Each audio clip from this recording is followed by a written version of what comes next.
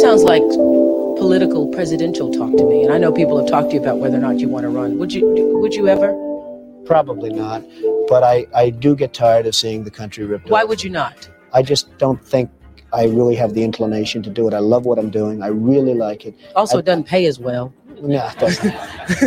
But, I just probably wouldn't do it, Oprah. I probably wouldn't, but I do get tired of seeing what's happening with this country. And if it got so bad, I would never want to rule it out totally, because I really am tired of seeing what's happening with this country, how we're really making other people live like kings and we're not. Mr. Trump, you've done great things in your life, and I just wonder, how do I, as an average person, begin? Well, first of all, never think of yourself as average. You started off with the wrong question, because you're not average. You've got a lot going. I see you're smart. I see you're very beautiful. And you're right against Erin. Look how beautiful she is. But, I don't see any difference. You have to tell yourself that you just have to get that word average out of your vocabulary. And you have to tell yourself that you're great. And you have to believe it. If you can say it and don't believe it, it doesn't matter. So just go out there and work hard. You've said, though, that if you did run for president, you believe you'd win. Well, I don't know. I think I'd win. I tell you what, I wouldn't go in to lose. I've never gone in to lose in my life. And if I did decide to do it, I think I'd be inclined. I would say that I would have a hell of a chance of winning, because I think people, I don't know how your audience feels, but I think people are tired of seeing the United States ripped off. And I can't promise you everything, but I can tell you one thing. This country would make one hell of a lot of money from those people that for 25 years have taken advantage. It wouldn't be the way it's been, believe me. Thanks to you, we'll have a president of the United States who will make appointments to the highest court in the land, that will uphold the sanctity of life, our Second Amendment in the Constitution of the United States. Thanks to you.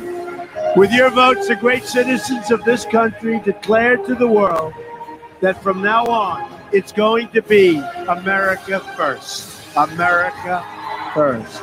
The script is not yet written. We do not know what the page will read tomorrow. But for the first time in a long time, what we do know is that the pages will be authored by each and every one of you. You, the incredible American people, will be in charge. Your voice, your desires, your hopes, your aspirations will never again fall on deaf ears. The forgotten men and women, by the way, they're not so forgotten anymore, are they? There is nothing we cannot do. No task is too great, no dream too large, no goal beyond our reach. My message tonight is for all Americans, from all parties, all beliefs, all races, all walks of life. Whether you are African American, Hispanic American, Asian American, we are all Americans, and we are all united by one shared destiny. So I'm asking everyone to join this incredible movement. I'm asking you to dream big again, dream big and bold and daring, for your families, for yourself, for your country, big and bold and daring. I'm asking you to believe in yourself, and I'm asking you to believe once again in America. Your voice, your hopes, and your dreams will define our American destiny. And your courage and goodness and love will forever guide us along the way. Together, we will make America strong again. We will make America wealthy again. We will make America proud again. We will make America safe again. And yes, together, we will make America great again. Thank you, God bless you, and God bless America. I, Donald John Trump, do solemnly swear that I will faithfully execute the office of President of the United States and will, to the best of my ability, preserve, protect, and defend the Constitution of the United States. So help me God. Indeed, he promised and he delivered. Promises made and promises kept. This president is the last president that this nation will ever see that is for the people. And it's not over yet. That changes later. But for now, we must remember why we chose President Trump. Because he wasn't selected. He was hated by both the right and the left. He was hated by almost every nation on the planet because he was about to bust open the floodgates of information. And he did this in a very subtle way. So today, rather than me allow myself to feel the frustration and resonate it, I thought I could teach you the tools so you can understand it better. So the first thing I wanted us to talk about is what is the meaning of the word usurper, right? What is the meaning? Because I've talked about it with the quo warrantos and the demands, but it simply is applicable outside of government too. Usurper, one who wrongfully or illegally seizes and holds the place of another. I guess a fake it till you make it, or a steal it, or has done so in an erroneous fashion. Usurper. USURPER. Usurper. So many people can usurp positions, and those can be crafted positions, seats of authority, or they create them. For example, I thought we could talk a little bit about psychology, and the powers of influence. But to tell you that, I need to mention the first thing that you can do without even seeing a person, okay? You don't need to see a person. You can hear a person. And you can understand when they're deceiving you, okay? You can understand when someone is deceiving you simply by their words. I've mentioned this many a times, that definitions matter, words matter. And aside from being in tune with frequency to understand the underlying intention of the word used, right? You must understand how they deceive. The first and utter foremost way of someone who is attempting to deceive you, they will use referrals. They will refer to other people's authority, other people's statements. I mean, just like you, if you're looking to see what to do, you have given some, for example, you go to your doctor and you're sick. And the doctor's like, all right, you're going to take this medicine 3 times a day. And you vested the authority to the doctor based on his credentials, that he is there to help you answer questions about your health. Therefore, you have given him that authority. The authority comes in all forms and fashions, from your health, where you give authority, education, where you garner your information. What do you use as a search engine? You've given it authority. Words matter. So I thought I'd play this clip. This is from a former officer. I want you to listen to this carefully, okay? For whatever reason, you didn't have the time, you just didn't want to be bothered with it, or you wanted a shortcut. You wanted the one thing that supersedes them all. You would go with authority. So this is talking about influencers and how they influence people. So people that have no idea what they're talking about, or just want to jump into the game, or they feel like they've been self-appointed, or they're self-appointed because they know, or they have been tasked and need to mask the fact that they have been tasked. Then the one thing they go for in order to garner influence over the masses is authority. Because with authority, by simply having authority or being perceived as an authority, people are going to listen to and trust what you have to say. Look at celebrities. Some celebrities could be an expert in one area, yet you see them doing commercials for something completely unrelated to what they're a known expert in. It doesn't matter. Once you have authority, people believe that you have this magical type of aura about you, and they will listen to what you have to say. So the question then becomes, how do you engineer authority? How do you become an authority on whatever it is that you're selling, pitching, influencing, persuading, or communicating to other people? Well, I've discovered a 4-stage process. After 15 years of studying human communication, psychology, NLP, influence, persuasion, and studying politicians, public figures, public speakers, social media icons, high-level entrepreneurs, I've identified a 4-stage process that they go through to create authority. And so the 4-stage process works like this. The first thing you have to do is set the frame. So you have to take certain necessary steps for people to perceive you as an authority before they even interact with you. And that's very important. The second thing that you have to do is you have to engineer power, because all authority figures have power in one way or another. And the good news is that you can start with 0 power, and you can use something called an active transfer of power, where you can leverage somebody else's credibility or somebody else's power to make you more powerful. Or you could use what we call implied transfers of power, which are just like testimonials or written or spoken word from people that have done business with you before or have listened to you before, and as a result, have had something positive happen to them. The next step is you need to become the alpha.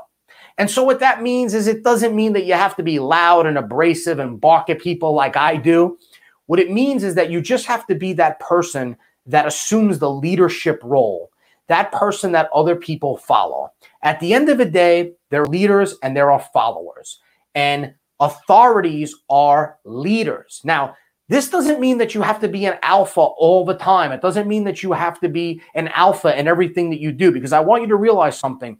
Whether you realize it or not, you assume a different role in different areas of your life anyway. So think about that. You don't converse the same way with your high school buddies that you do with your boss. You don't talk to people the same way at a funeral that you do at a wedding. And if you do, you have very poor communication skills. So hopefully you know the difference between the two. There's a difference.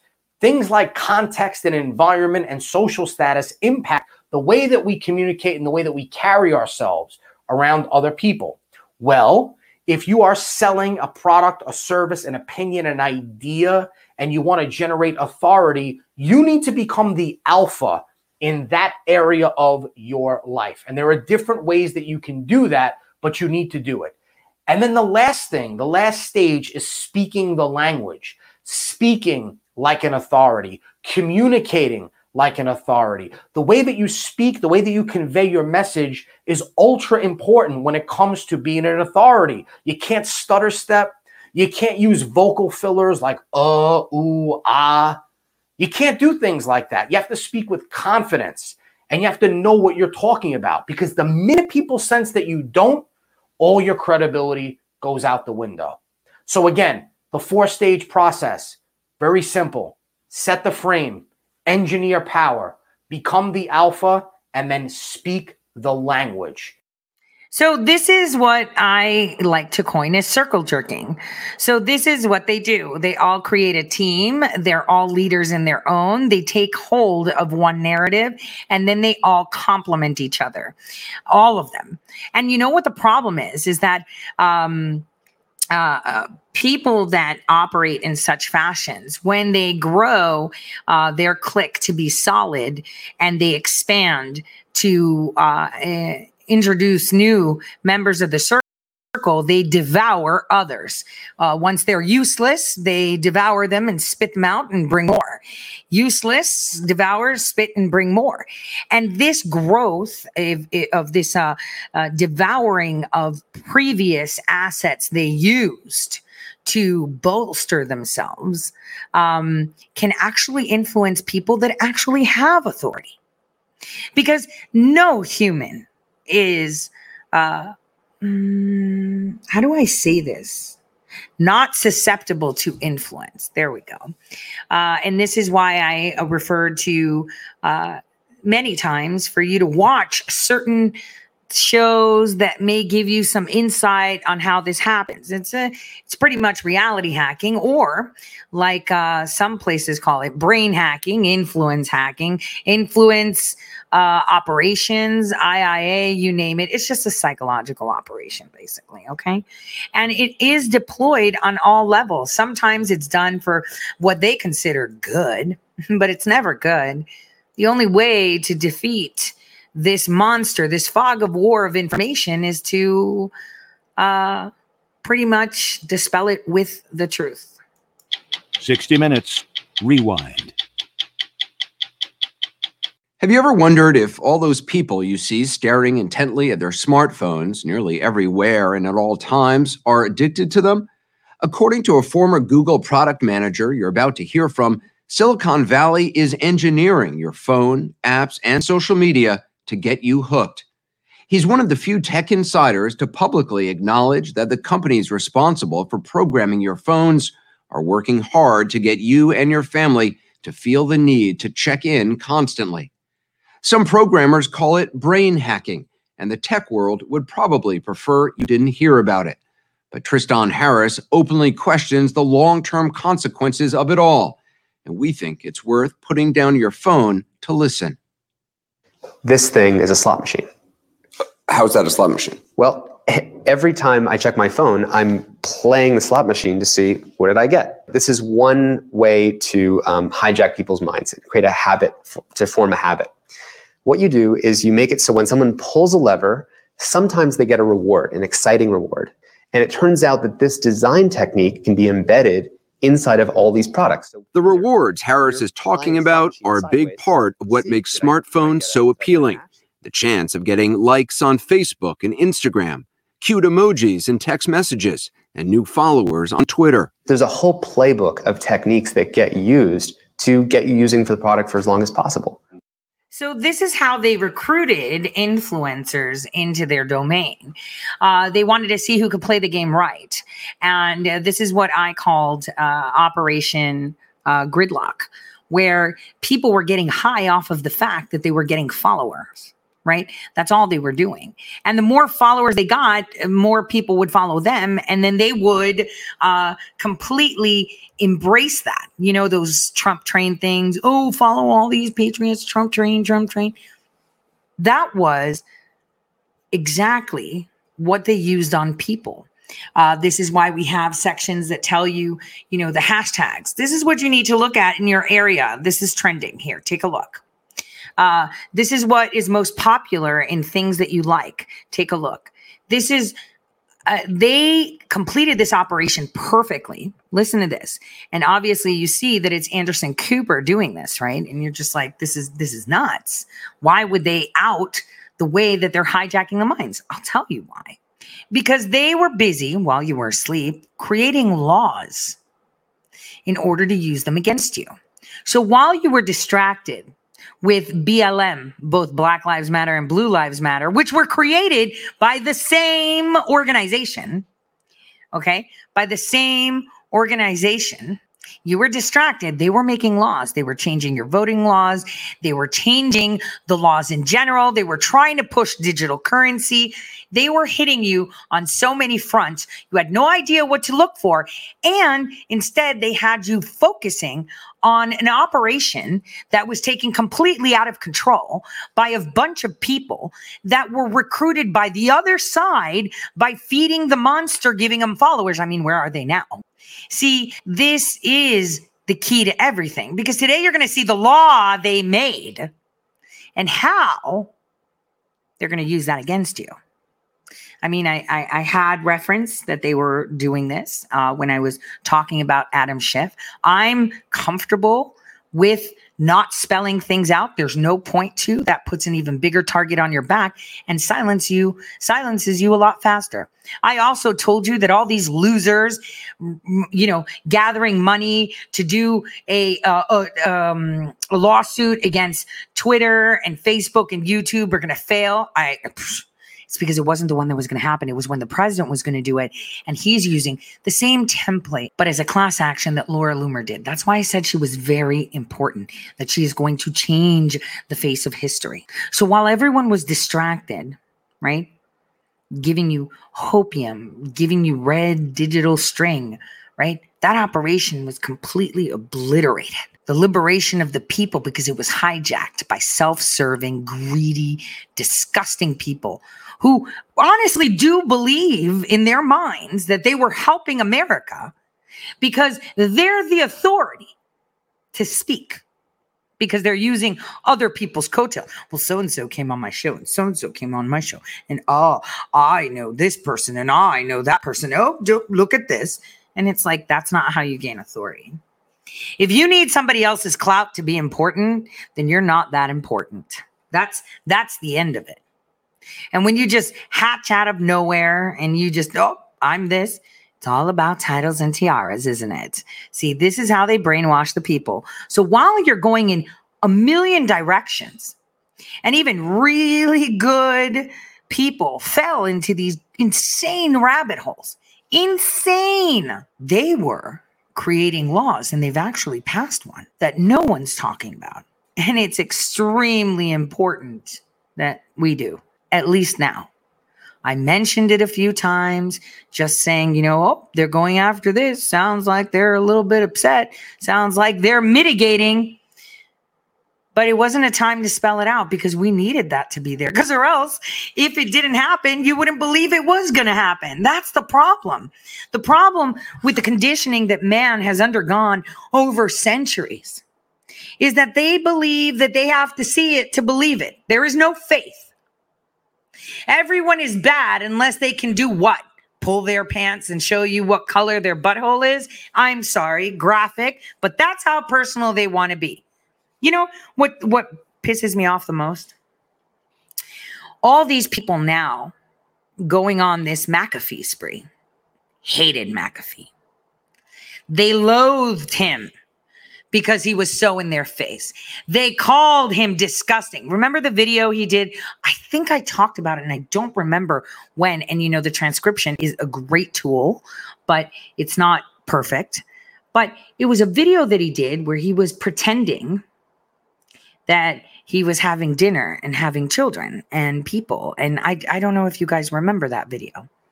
I remember all these groups that believe they are authority, that they're the hammers of truth and that they believe in God, disowned him. And now look at them elevating him. You see, for him, because he's McAfee and has a title, for him, because he's McAfee and openly said, I am coming for each and every one of you at the deep state because you screwed me. Because he's McAfee, him being a bad guy turning into a good guy, because even anybody has a floor of morals, right, is okay. But Bergie, me, or anybody else, it's not okay. Why? Because no one in authority has come out to tell you, see, that is also part of your problem. This is the biggest problem ever. You can find information and videos where they talk shit about him, and now they're elevating him to a God status. That's it. You see, that's where we go. You have to be paying attention to the consistency of their message. You have to see how they go with the waves. I can point out, because I know a lot of people have archived this, and it can ping back and smack you in the face. Oh, yeah, I'm okay with him doing all these atrocities before because he's saving us now. I can't trust you, though, because you work for Brennan. Let me tell you something. Brennan was the highest, lowest piece of fruit I work for. In fact, I wouldn't say that I worked for him. We kind of worked together. But he was the authority for the United States. Ergo, why I call him my boss. That's fact. That is fact. So when people say you worked for him, with him, right, whatever, and we can't trust him, but you can trust the guy who's done all those things, right? But now he's in redemption mode and he's okay. When it's all out there, he's okay. But every other whistleblower that isn't like him because they don't own an antivirus isn't. You see the hypocrisy? Do you see how that works? I mean, I always admired John for his tenacity and his, and hey, John, whichever one's listening, genius. I apologize for the chaotic interference, but it was definitely necessary. This has to stop at some point. The lies upon lies, the trying to sequester authority in a narrative, just let the truth go and it'll guide itself. Why do you have to command authority? Why do you have to command the truth? You don't. You definitely don't. See, the truth is so liberating and is so strong that it can stand on its own 2 feet. On its own 2 feet. So when I say I believe in redemption, there are a lot of people out there that have done a lot of bad things. And then it's that epiphany moment where they come back and say, and God opens his arms and says, come, I will create a feast for you because you know. So it's okay for some, but not for others. Some people can redeem themselves and others can't. The sequestering of information, the gatekeeping of information, or trying to create these barriers for information to claim an authority, I believe is the most appalling thing during this time of war. There will be so many casualties because you've interfered, because unknowingly, even though you were looking at this, deifying XYZ, this, right? What you missed was that the other side was right there, tagging along, bolstering you, feeding your ego.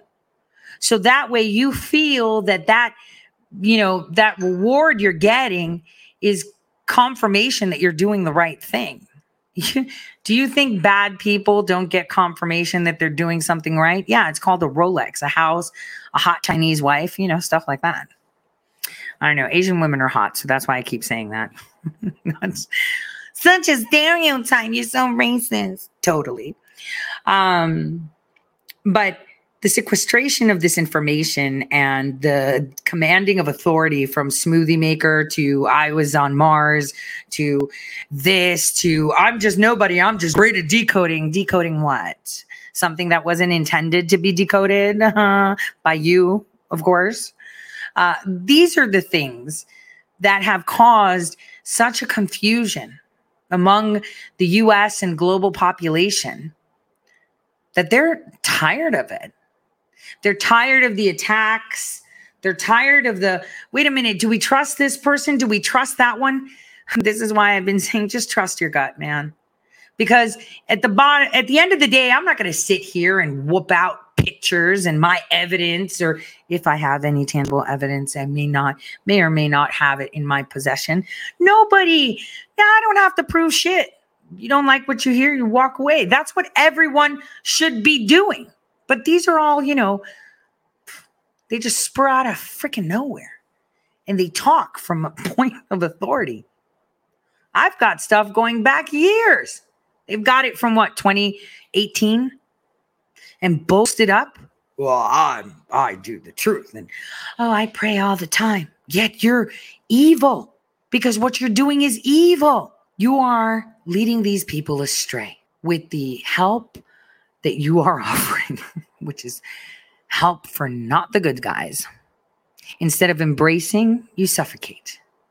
Instead of releasing truth, you sequester and you confer. Did so-and-so confirm this? Then we can do this. So-and-so confirm. I mean, look how many of them have to decide. Do we all throw Lynn Wood under the bus? Because so-and-so said so we must.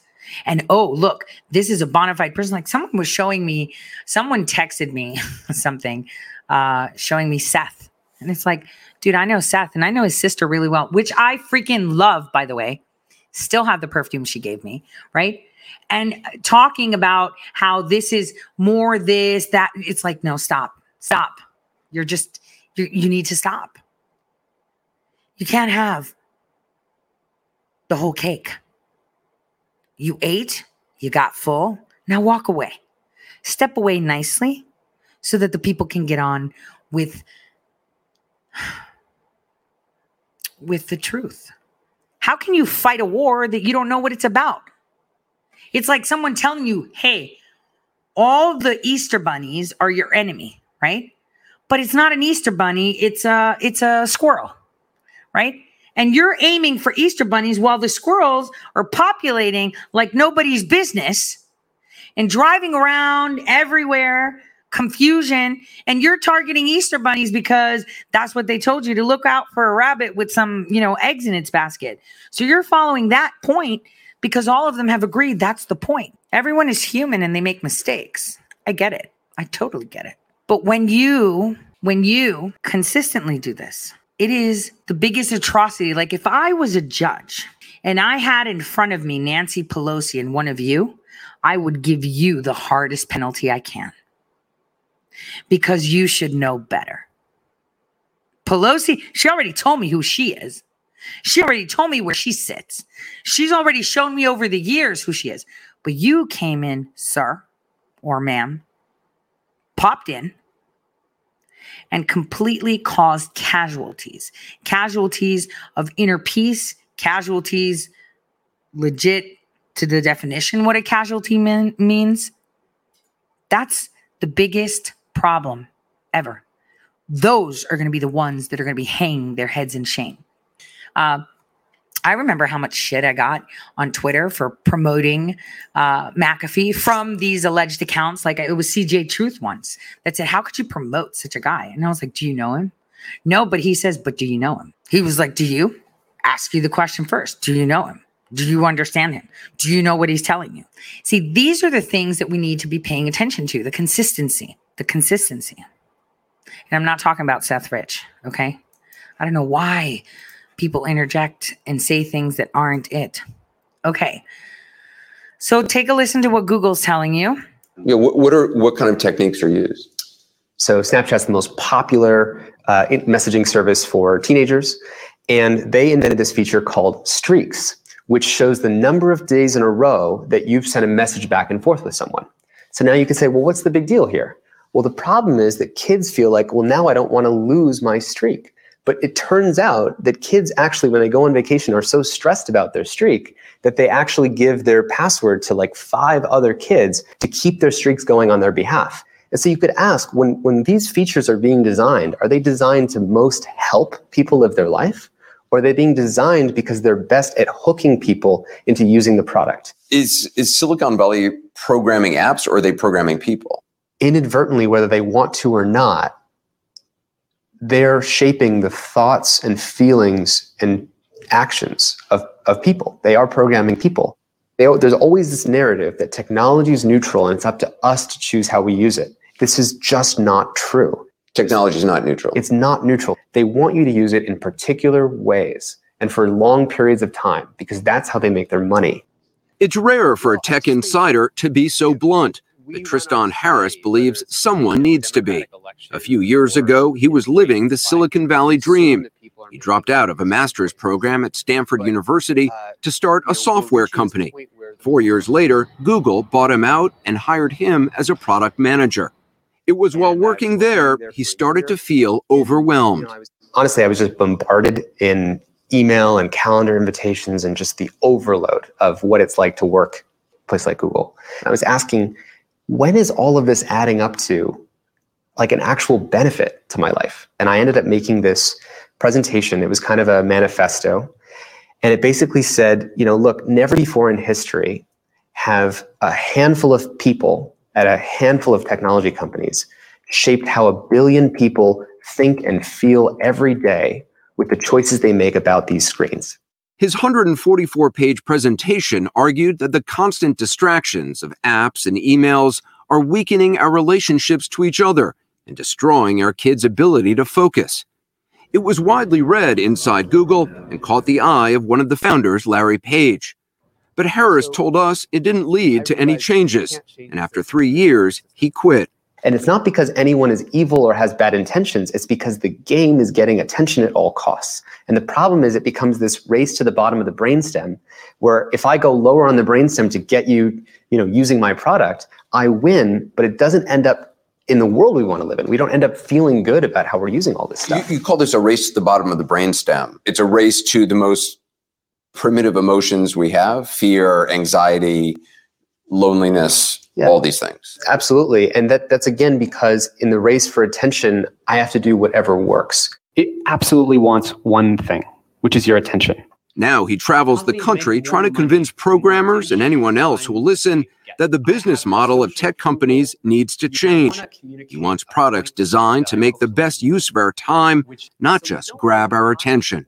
Do you think parents understand the complexities of what their kids are dealing with when they're dealing with their phone, dealing with apps and social media? No, and I think this is really important because there's a narrative that, oh, I guess they're just doing this like we used to gossip on the phone. But what this misses is that your telephone in the 1970s didn't have 1,000 engineers on the other side of the telephone who were redesigning it to work with other telephones and then updating the way your telephone worked every day to be more and more persuasive.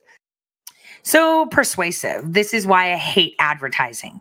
Any product that hits the market that allows for people to advertise, even though some of us love advertisements, right? I'm totally against, because it's all about data mining. It's all about checking. It's all about making money. And if your idea is to make money, then I, am totally against it. That's the way it is. Okay, that's the way it is. Now I'm going to tell you, I'm going to show you actually why the Roman Empire had to fail. There was a video that was done, and the reason I'm doing this is to show you just how the shadow president for 4 years, and 5 now, right? He's been shadow president for 5 years, shadow president, not the president, shadow president. You're going to understand where we are at by using a little bit of history. So here we go in understanding the Roman Empire had to fall, and here is why. Great little video. The Roman Empire became in its peak a shining lighthouse in the distance that guided 3 continents in its time to an era of prosperity and culture. That was not, however, the case of the late Roman Empire in the 5th century. Its once proud citizens were humiliated into an instrument of production. Its once strong legions became poorly equipped hordes of disillusioned men that went AWOL first chance they got. And its senators, once important carriers of the proud ancestry of the Republic, became not only rich, but above imperial control rich that cared only about money in their own pockets. Romans became just part of some monstrously huge, rattling and smelly machine that had no purpose for them. The machine that only wore out itself and its parts. In the video, I would like to show you the reasons why the Roman Empire collapsed in 476, why nobody could save it, and also why there was no point. If there was something constant in the Roman imperial system, it was a lack of clear inheritance procedures upon the emperor's death. It has never been clarified who should a new emperor be, and as time went on, the range of people who could suggest an imperial bid became wider. In the beginnings of the Roman Empire, only a member of the Julio-Claudian dynasty could have a chance of becoming an emperor. But when a non-dynasty member, Vespasian, seized the power after a civil war in 69, the range of potential emperors extended from members of one dynasty to all senators within Italy. Trajan set a new precedent with his Hispanic roots in 98. Emperor can now emerge within senatorial ranks from any province. Septimius Severus showed in 196 that beating everyone who is in your way is enough to dwell in the imperial palace. Macrinus revealed in 217 the emperor doesn't even need to be a senator, as long as you kill your predecessor, and electing a Thracian non-Latin-speaking Maximinus Thrax into an imperial office by his legions meant literally everyone can become from 235 on an emperor. Maybe you think this could be a chance for you to become an emperor and change things. You would be a magnanimous ruler that would put all effort into rebuilding damaged roads, reviving the economy, or appointing capable people to help the empire fend off endless barbaric attacks. But the civil wars, which are led by ambitious generals that want to sit on the imperial throne as well, will take most of your resources.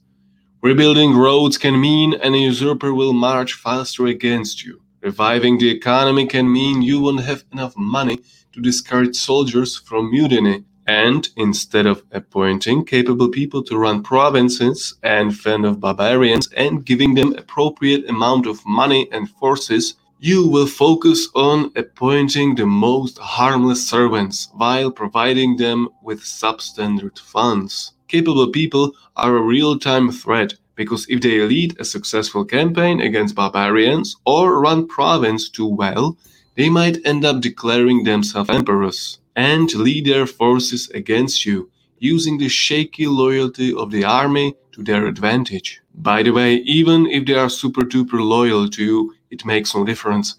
Armies may declare them emperors against their will and threaten to kill them if they refuse. Maybe you think you are a brilliant tactician and you can take on all usurpers in a battle, but you should remember 2 lessons from Civil War battles. Lesson number 1. Legionnaires have adopted an unpleasant habit of killing their emperors and joining the usurper side just to avoid a battle. Lesson number 2. Civil War battle always equals a disastrous battle, no matter who wins. Have you heard of the Battle of Mursa? In the battle, Constantius II defeated usurper Magnentius, but that day around 60,000 Romans died on both sides. More than in the most Roman disastrous battle of Teutoburg Forest and Adrianople combined. So your victory will inevitably exhaust further resources of the empire. But even when you don't force soldiers to fight against their own countrymen and you don't cut off their pay, you can still be killed for any reason by your soldiers. Emperor Aurelian was killed for being stern. Severus Alexander was being cowardly. Elagabalus was too degenerate. Constans was too gay. Gratian neglected his responsibilities. Maximinus laid siege to a city for too long, while Probus forced soldiers to do manual work. And Carinus snatched his centurion's wife. A grave mistake that cost him his life in the middle of a winning battle. So eventually, you will be spending half of your time as an emperor on damage control, taking care of soldiers. Wait a minute. Did you guys see that? That Emperor Constans was too gay. I just want to show you how what you are seeing now is exactly our politics over the past 245 years. I mean, I want you to pay attention.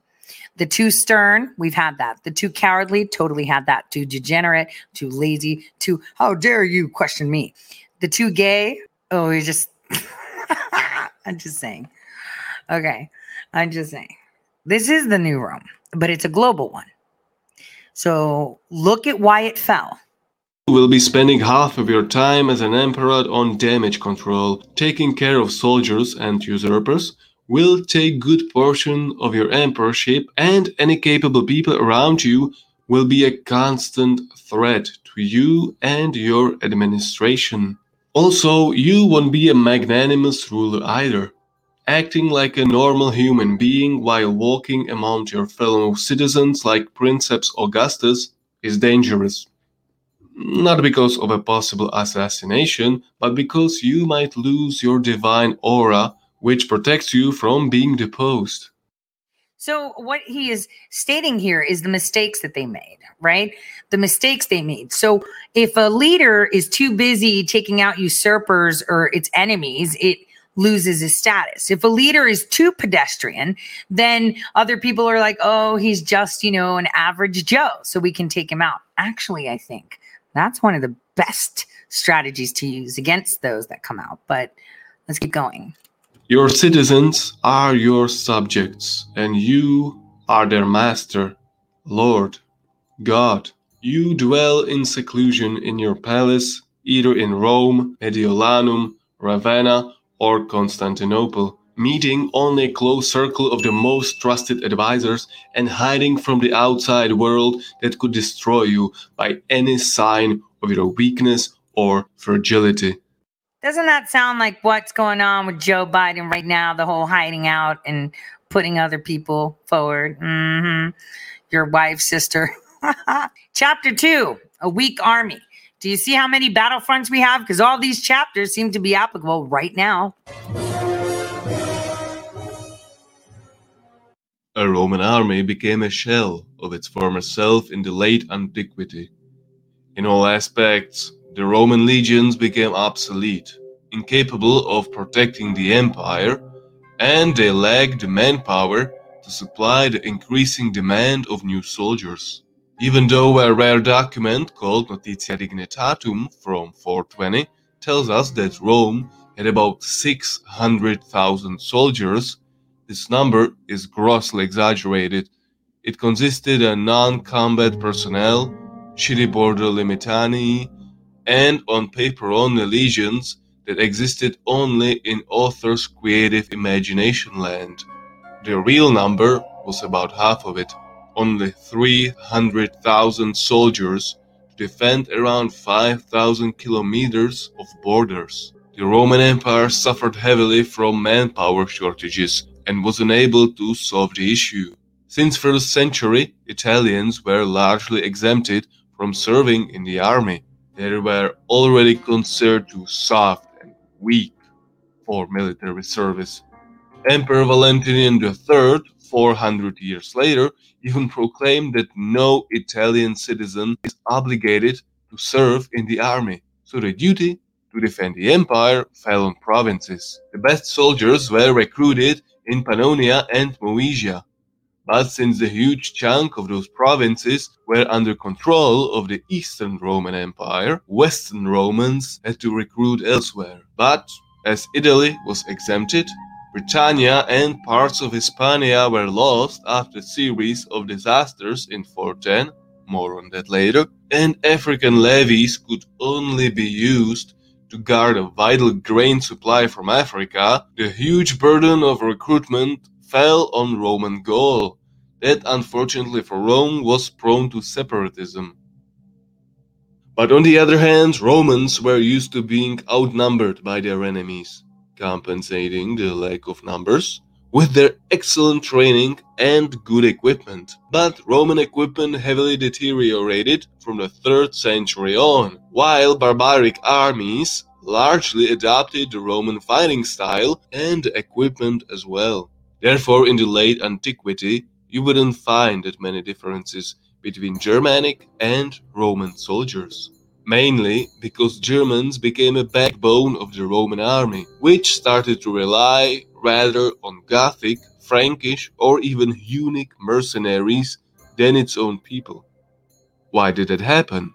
Because Roman citizens tried their best to avoid serving 25 fucking years in an army that now mainly consisted Germanic people they despised, and in an army that, according to them, fought for a lost cause. The Roman army stopped providing benefits to an individual as it used to. The salary? Nope. That was below average. The chance of getting rich by looting?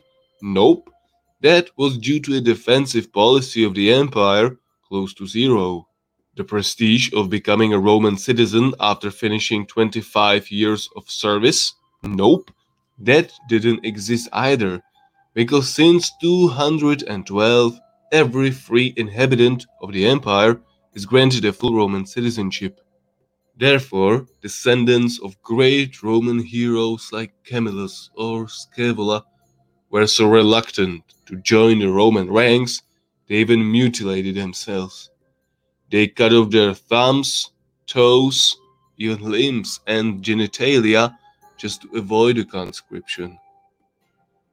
Also, in their recruitment efforts, Roman administration had to rely very much on rich senators/powerful landowners, who were of course personally exempted from service in the Roman army.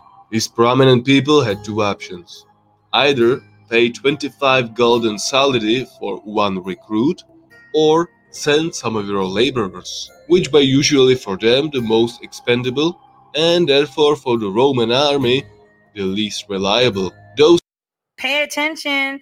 Now apply this to today's politics.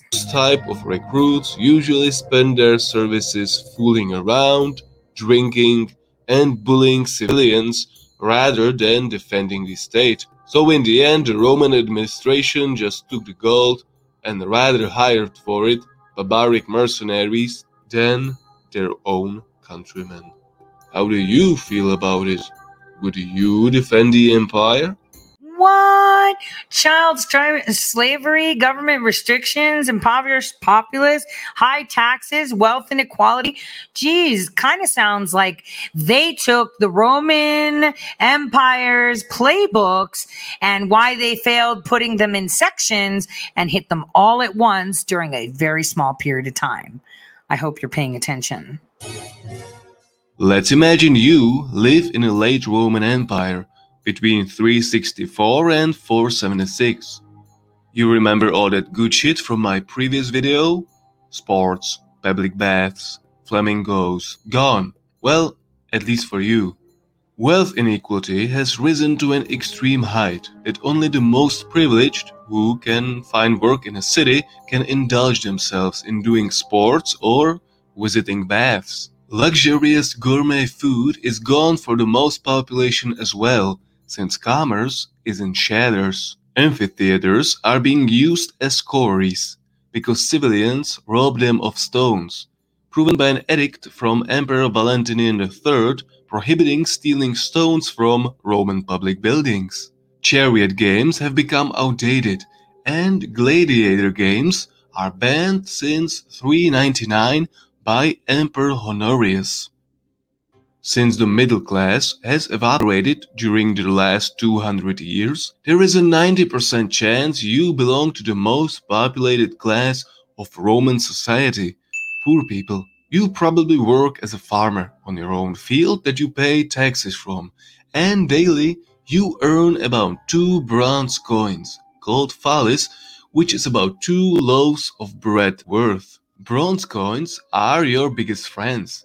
If you get lucky, from time to time, you will get your hands on a silver one, siliqua. Forget about solidus. Golden coins are for rich people only, and you will have a better chance milking a duck than seeing a single golden coin in your lifetime. But sooner or later, you, as well others, will submit to barter, since bronze coins and silver coins have become debased, and therefore worthless. Your biggest fear aren't barbarians, but Roman tax collectors. Between 375 and 400, taxes went up about 300%, which means you will be squeezed out of every penny you have. That's not the end of it. You are also obligated to supply the state with wood, wheat, and coal. You also must repair public buildings and roads for free. The only way how to avoid being bullied by Roman officials like this is by bribing them, and bribes are the only weapon you have against them. You can complain to Ombudsman, Emperor Theodosius appointed to help poor people against his own officials, but they are powerless and therefore totally useless. There is one way people in this environment can make dough, although it is maybe slightly morally disputable. They sell their children to slavery. Unfortunately, it is a common practice. There are series of emperor's decrees from 300 on forbidding citizens from selling their own children to slave owners. But if you wait till mid-5th century, these decrees are widely ignored, and sell your child practice is in full motion. You think you reach your limit, you cannot take it any longer.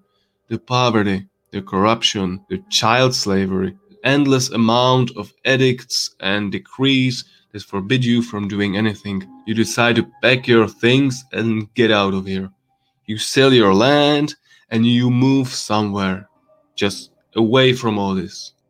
Nope, but wait, you can't. Emperor Theodosius prohibits in his decree from 390 any migrations within the realm. You and your children are obligated to stay where you currently live, forever. And if you disobey, you will be whipped. And this is just the beginning. If you think that switching jobs would make your life less miserable, you always wanted to become a smith, for example. Nope. The same decree forbids everyone from changing their occupation. If you were born into a farmer family, you must remain farmer your whole life. The only way for you to change your occupation is that a government recruiter comes by and gives you a tempting offer to serve 25 years in an army. If you refuse, you will be whipped. If you try to avoid a conscription, you will be burned alive. The last possibility to get away from all this is for you to enter the services of some rich senator/landowner and become a tenant farmer. The good news is he will protect you from Roman officials, recruiters, and tax collectors, since he has enough money to bribe them all. The bad news is you are giving up your freedom and you are becoming a subject/softcore slave of the landowner. So, at the exact moment you become useless to him, he will no longer protect you and throw you out in the open. So, this is your life now. You understand that under these circumstances, the empire's survival is unbearable. Poor people cannot be enthusiastic about defending the Roman Empire that has become a tyrannical regime in which poor people suffer and rich people bribe problems away.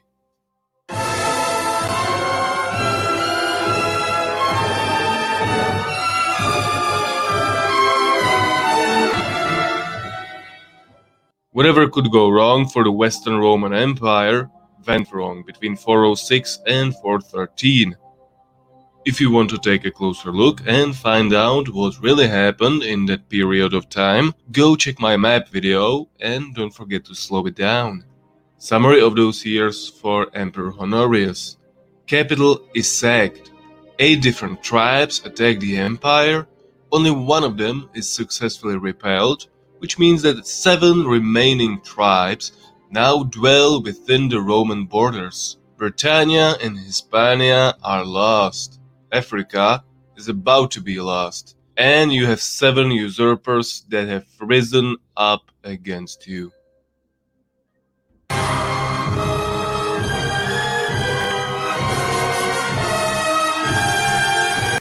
Wait, what? The Germans? Oh my gosh. This is like playbook-ish? If one nation could be crowned as the biggest defiers of the Roman power, it would be the Germans. Countless hordes of Wendels, Suebi, Franks, Saxons, Alemanni, Ostrogoths, Visigoths, and many others were sacking empire territories along Rhine and Danube rivers, all the way from Britannia to Anatolia and Africa for over 500 years. Germanic barbarians launched around 109 major attacks on Roman soil from AD 1 to 476. The cause of Rome's downfall, however, weren't Germanic hostilities but rather Germanic friendship. Rome could deal with the incursions, but when Germans resettled on their territories, Romans were totally clueless what to do with them, because in the late Roman Empire, the biggest enemies were also the biggest allies of Rome. As mentioned before, the Roman government couldn't rely on its own citizens to provide the necessary defense of the borders, and therefore decided to hire Germanic tribes against other Germanic tribes. Hiring Germanic tribes had been a case for a long time. Personal bodyguards of the first Emperor Augustus consisted of only Germanic mercenaries. They were hired due to their strength and political indifference. Gradually, fierce Germanic warriors played more and more important military roles. After some border provinces of the empire were depopulated over time, manpower-lacking emperors decided to populate those territories with some Germanic tribes. It was a good idea on paper. Germans provided wealth for the empire in times of peace by tillaging lands they were living on, and defended the borders during wars. Sometimes it worked great, like when in 358 Caesar Julian resettled Franks in northern Gaul as allied foederati, but sometimes it did not go that great, when 20 years later Roman Emperor Valens did the same with the Visigoths in Danube area. After Visigoths had been resettled in 376, Romans treated them like shit. That cannot come as a surprise, however, since Romans had always treated everyone like shit, friends or allies. But when you do it from a position of weakness, it is not a good call, and therefore it went downhill fast after Visigoths rose up, defeated Romans, and killed Emperor Valens in the Battle of Adrianople in 378. Valens' successor, Emperor Theodosius, had no other choice than to give Visigoths the land and rights they had requested, and, due to manpower shortages, he even allowed them to serve in the Roman army as whole tribes, under their own chieftains. What lessons Romans took after the disastrous Adrianople experience? None. They kept switching between total hostility and total subordination toward Germanic tribes, as they repeated their mistakes 30 years later. In disturbances that happened after 406, the wives and children of barbarian allied foederati throughout Italy were slain by the local Romans. This caused Visigoths to act as protectors of their own people and rose up against Rome one more time, and the result was much more devastating. Visigoths sacked Roman capital. It wasn't until General Aetius came to power that Romans found out how to deal with Germanic tribes within their realm. Thanks to Aetius' genius, Romans were able to set barbarians against one another. Visigoths against Suebi, Suebi against Vandals, Huns against Burgundians, Franks against other Franks. Aetius was a pragmatic man and knew that the survival of Rome depends on a relationship with barbarians, and he tried to make the most of it.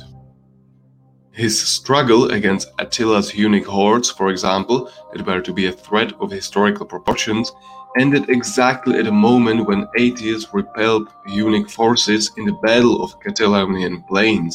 Even though Aetius' coalition of Romans and Germans was victorious, he refused to strike a final blow to the Huns, knowing that the Asian menace is the only power that keeps Germanic tribes in line. But when Hunnic Empire dissolved after Attila's death in 453, and Aetius is foolishly killed by Emperor Valentinian III 1 year later, the fate of the empire is sealed. Germanic fear of Huns and Aetius' pragmatism were the only factors keeping the Roman Empire alive at the time. After 455, tribes of Visigoths, Franks, Vandals, and Burgundians who had lived on the Roman territory as foederati took the empire apart. Generally, it is believed that Germanic barbarians destroyed the Roman Empire, and it is a true statement, but only partially, because it is often neglected how the reluctance of Romans to defend their empire caused its downfall. And empires with such inhabitants are beyond saving, and people who don't lift a finger to defend their homeland are meant to be subjugated. That's right. Freedom isn't free. You got to fight for it. And if you don't lift a finger to fight for your freedom, then you don't deserve it. That's the way it goes. So now I'm going to go to something that I'm going to read this. Okay. And I'm going to read this, and I want you to listen to it for what it is. I know it's been in the news lately again because it's been read before, and I think it's time I read it. Here we go. I hope you guys are ready for this one so you understand it. The snake, on her way to work one morning, down the path alongside the lake, a tender-hearted woman saw a poor, half-frozen snake. His pretty color skin had been all frosted with dew. "Oh, well," she cried, "I'll take you in. I'll take care of you." "Take me in, oh tender woman. Take me in, for heaven's sakes. Take me in, oh tender woman," sighed the snake. She wrapped him up all cozy in a curvature of silk, and then laid him by the fireside with some honey and some milk. Now she hurried home from work that night. As soon as she arrived, she found that pretty snake she'd taken in had been revived. Take me in, O tender woman. Take me in for heaven's sake. Take me in, O tender woman, sighed the snake. Now she clutched him to her bosom. You're so beautiful, she cried. But if I hadn't brought you in by now, you might have died. Now she stroked his pretty skin, and then she kissed and held him tight. But instead of saying thanks, that snake gave her a vicious bite. Take me in, O tender woman. Take me in for heaven's sake. Take me in, O tender woman, sighed the snake. I saved you, cried the woman. And you've bit me even why? You know your bite is poisonous, and now I'm gonna die. Oh, shut up, you silly woman, said the reptile with a grin. You knew damn well I was a snake before you took me in. Take me in, O tender woman. Take me in for heaven's sakes. Take me in, O tender woman, sighed the snake. Now, this poem is a poem that the president has read and put together. Well, but if you notice, what this indicates is a heart that sees good in something that is, well, it's a reptile half frozen out there. And you take pity on those and say, well, I will embrace you and offer you the opportunity to redeem yourself and be as beautiful as you can be, because I see the potential in you. Because I know that if you're wrapped in cozy curvature silk, in a warm hug, with love, with food, that you will, flourish into something amazing. But sometimes their amazing is destruction. And this is what we are seeing right now. Many, many people will sit and claim that they are all for love, affection, unity, silence of all these influence operations, the truth, but in essence, they're not. Because they need that to exist. They need you to exist. And see, everything that's going on here is almost like a disease plagued on the civilization. Well, the only cure for all of this is you, the people. I'm going to get some coffee. See you in a bit.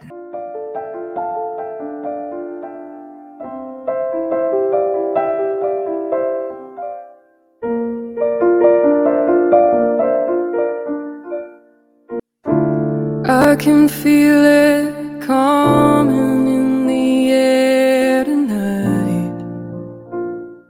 Oh Lord,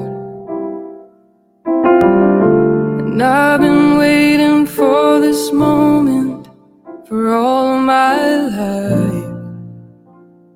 Oh Lord, can you feel it coming in the air tonight? Oh Lord, oh Lord,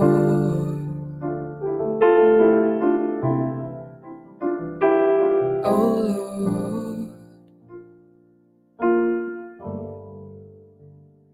Well, if you told me you were drowning. As a gentleman from Ohio, Mr. Jordan. Thank you, Mr. Chairman. You just gave a long answer, Madam Secretary, to Ms. Sanchez about what you heard that night, what you're doing, but nowhere in there did you mention a video. You didn't mention a video because there was never a video-inspired protest in Benghazi. There was in Cairo, but not in Benghazi. Victoria Nuland, your spokesperson at the State Department, hours after the attack said this: Benghazi has been attacked by militants. In Cairo, police have removed demonstrators. Benghazi, you got weapons and explosions. Cairo, you got spray paint and rocks. 1 hour before the attack in Benghazi, Chris Stevens walks a diplomat to the front gate. The ambassador didn't report a demonstration. He didn't report it because it never happened. An eyewitness in the command center that night on the ground said, no protests, no demonstration. 2 intelligence reports that day. No protest, no demonstration. The attack starts at 3:42 Eastern Time, ends at approximately 11:40 p.m. that night.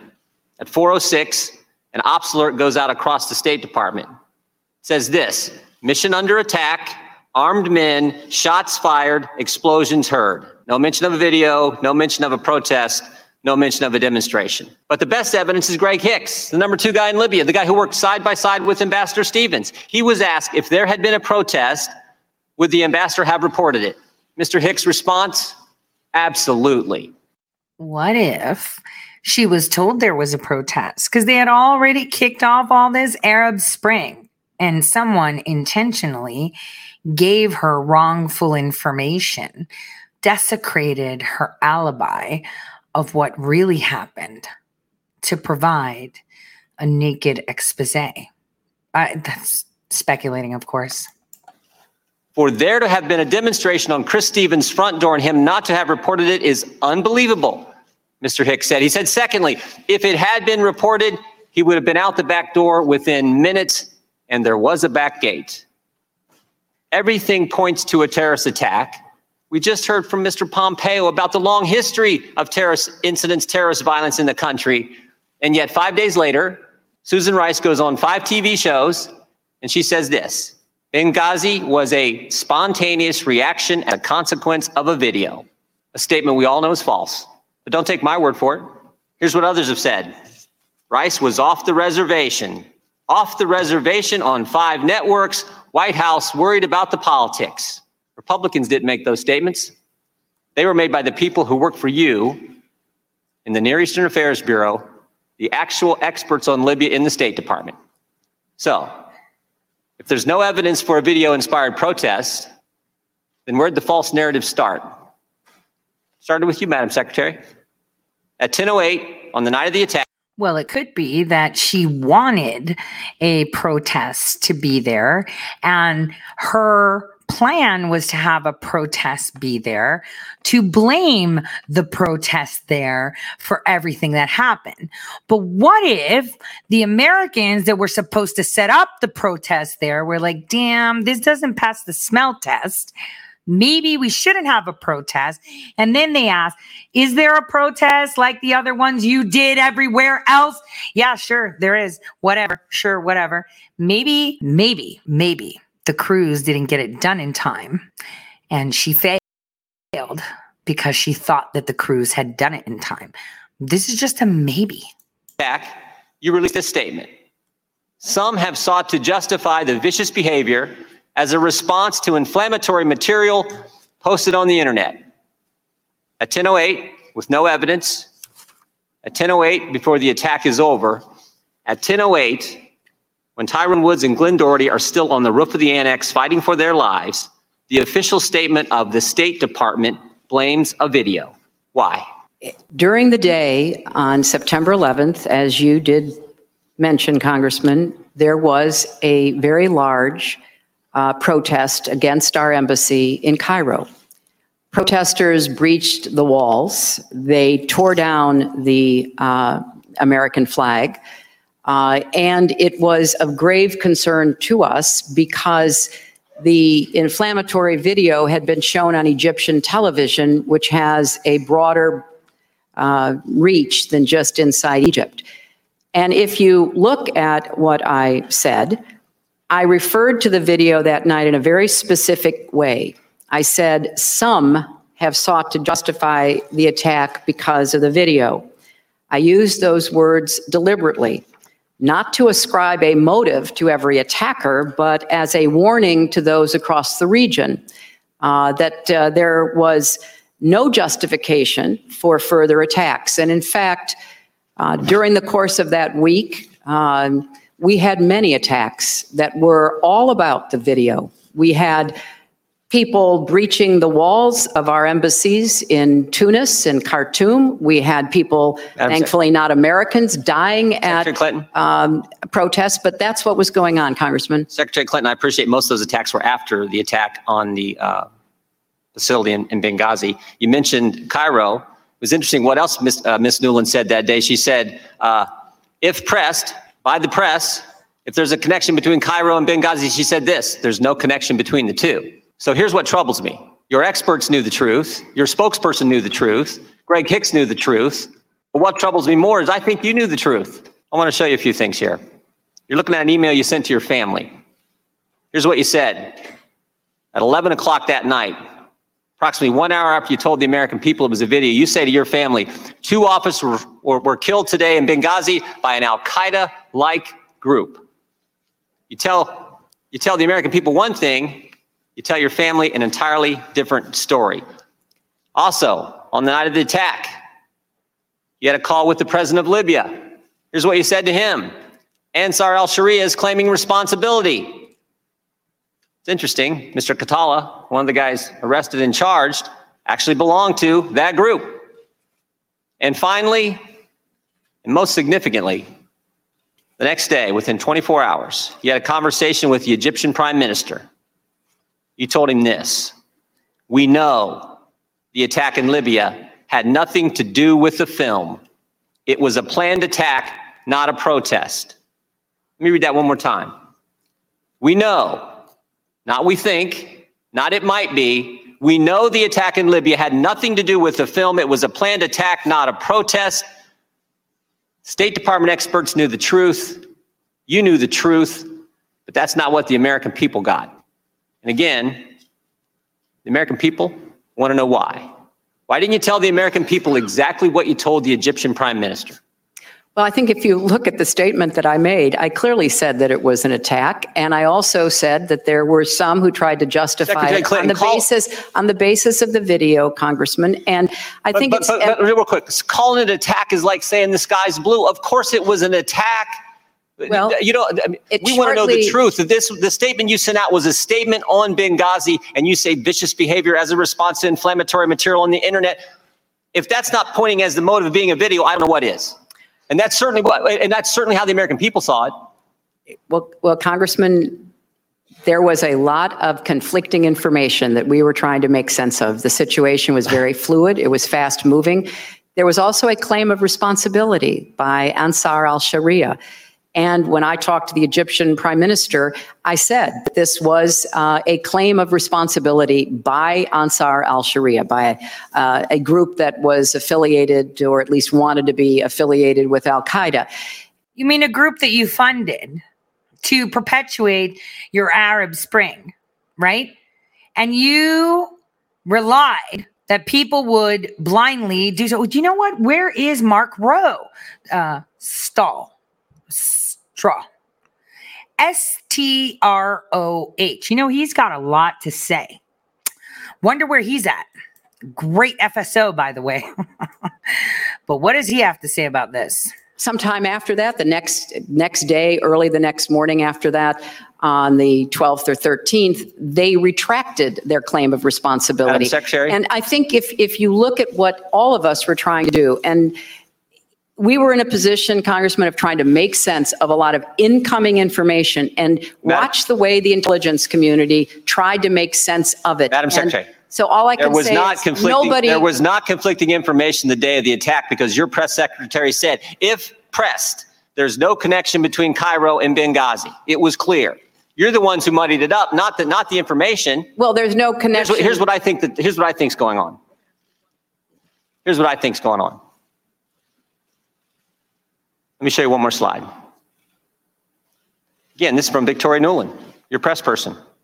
She says to Jake Sullivan, Philippe Reines, subject line reads this: Romney's statement on Libya. Email says, this is what Ben was talking about. I assume Ben is the now somewhat famous Ben Rhodes, author of the Talking Points memo. This email is at 10:35, 27 minutes after your 10:08 statement. 27 minutes after you've told everyone it's a video, while Americans are still fighting because the attack's still going on, your top people are talking politics. Seems to me that night you had 3 options, Secretary. You could tell the truth, like you did with your family, like you did with the Libyan president, like you did with the Egyptian prime minister. Tell them it was a terrorist attack. You could say, you know what, we're not quite sure. Don't really know for sure. I don't think the evidence is there. I think it's all in the first one, but you could have done that. But you picked a third option. You picked the video narrative. You picked the one with no evidence, and you did it because Libya was supposed to be, as Mr. Roskin pointed out, this great success story for the Obama White House and the Clinton State Department.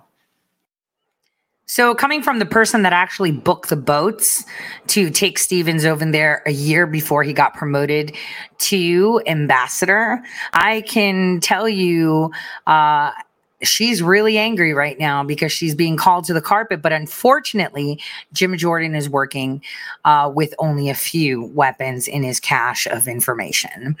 And the truth will come out. The truth will come out. You're going to see this come full circle. Barack Hussein Obama funded. There is money trails to show who they were paying to pretend protest in order to cause that chaos. And that protest was supposed to be cover for the direct hit. The protest was supposed to be cover for that direct hit. You know what? How come they won't release the communications to the annex in Italy? Somebody answer that question. How is it that no one answers that question? And a key campaign theme that year was GM's alive, bin Laden's dead, Al-Qaeda's on the run. And now you have a terrorist attack. And it's a terrorist attack in Libya. And it's just 56 days before an election. You can live with a protest about a video. That won't hurt you. But a terrorist attack will. So you can't be square with the American people. You tell your family it's a terrorist attack, but not the American people. You can tell the president of Libya it's a terrorist attack, but not the American people. And you can tell the Egyptian prime minister it's a terrorist attack, but you can't tell your own people the truth. Madam Secretary, Americans can live with the fact that good people sometimes give their lives for this country. They don't like it. They mourn for those families. They pray for those families, but they can live with it. But what they can't take, what they can't live with, is when their government's not square with them.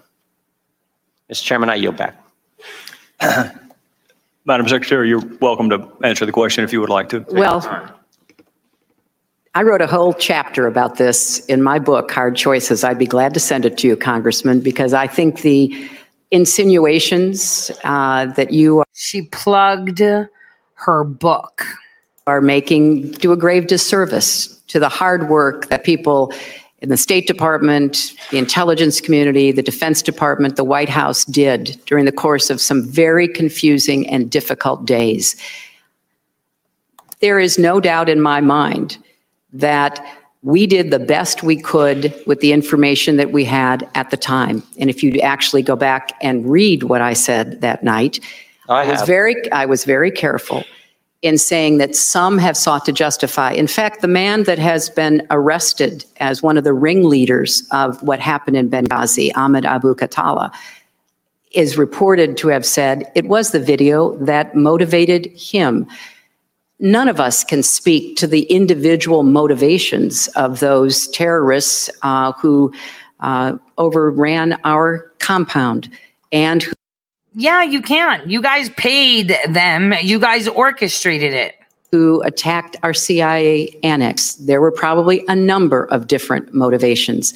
I think the intelligence community, which took the lead on trying to sort this out, as they should have, went through a series of interpretations and analysis.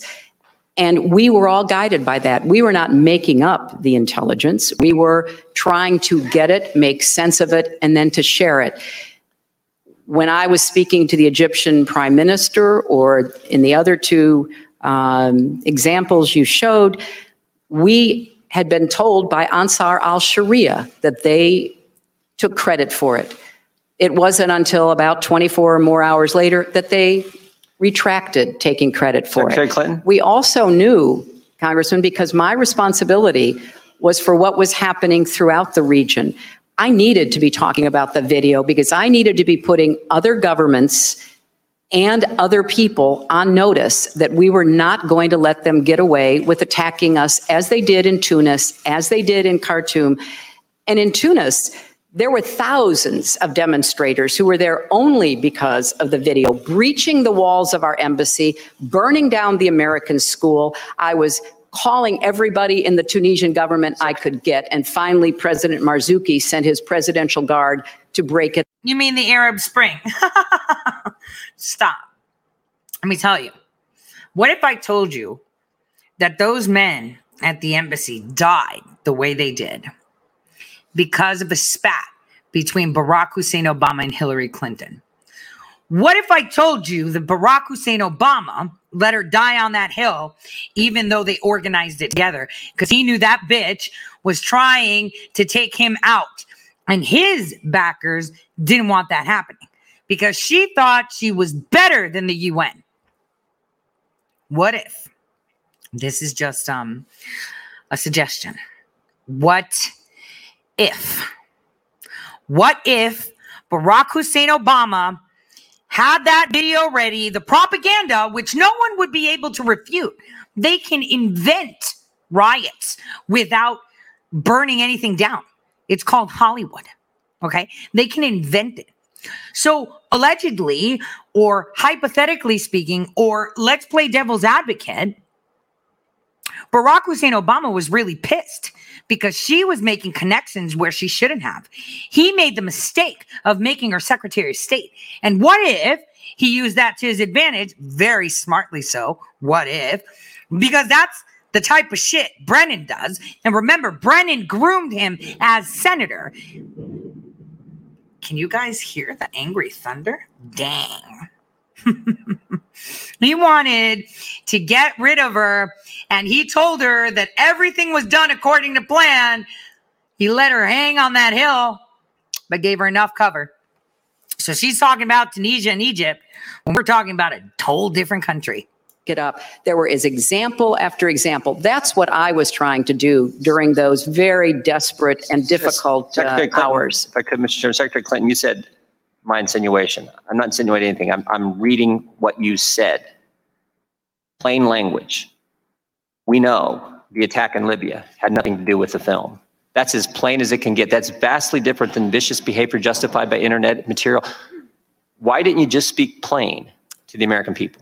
I did. If you look at my statement, as opposed to what I was saying to the Egyptian prime minister, I did state clearly, and I said it again in more detail the next morning, as did the president. I'm sorry that it doesn't fit your narrative, Congressman. I can only tell you what the facts were. And the facts, as the Democratic members have pointed out in their most recent collection of them, support this process that was going on where the intelligence community was pulling together information. And it's very much harder to do it these days than it used to be because you have to monitor social media, for goodness sakes. That's where the Ansar al-Sharia claim was placed. I think the intelligence community did the best job they could, and we all did our best job to try to figure out what was going on and then to convey that to the American people. Convey what? Which lie? Wait, you want to hear her lie some more? There's some really good stuff. And the people that actually tried to throw cover but failed, we need to see this because now you're going to start to understand how they've been covering things up and not telling you things when they're doing things. Here. Hillary Clinton, her final appearance before the Senate as Secretary of State comes today when she introduces the man named to replace her, Senator John Kerry. And that comes just a day after her passionate and combative testimony about the terrorist attack in Benghazi that killed the U.S. ambassador and 3 other Americans. ABC's chief global affairs correspondent, Martha Raddatz, was there for all the action in Washington. Good morning, Martha. Good morning, George. It was truly a riveting day on Capitol Hill. We don't say that very often, with Secretary Clinton as some have never seen her before. She was at times combative, charming, disarming, and clearly ready for a fight. It is our job to figure out what happened and do everything we can to prevent it from ever happening again, Senator. But when Clinton spoke of her 4 fallen colleagues, the pain, the memories were still raw. I stood next to President Obama as the Marines carried those flag-draped caskets off the plane at Andrews. I put my arms around the mothers and fathers, the sisters and brothers, the sons and daughters. And Clinton did not hesitate to shoulder the blame. As I have said many times, I take responsibility. But that did little to quiet some Republicans who wanted to know how this could have happened. You let the consulate become a death trap. Had I been president at the time, I would have relieved you of your post. I think it's inexcusable. The secretary fought back, aggressively defending comments made by UN Ambassador Susan Rice 5 days after the attack. Very simple phone call to these individuals, I think, would have ascertained immediately that there was no protest. With all due respect, the fact is we had 4 dead Americans. Was it because of a protest, or was it because of guys out for a walk one night who decided they'd go kill some Americans?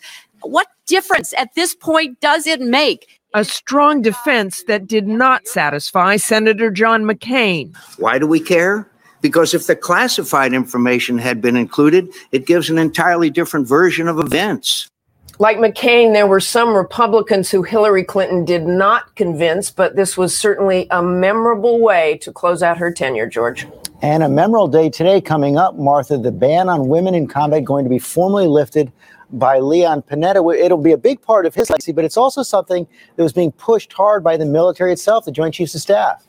True. It was actually the Joint Chiefs, the heads of the Army, Marine Corps, and other services. But what this really reflects is the reality of the last decade of war. Well more than 100 women have died in Iraq and Afghanistan, where the front line has blurred.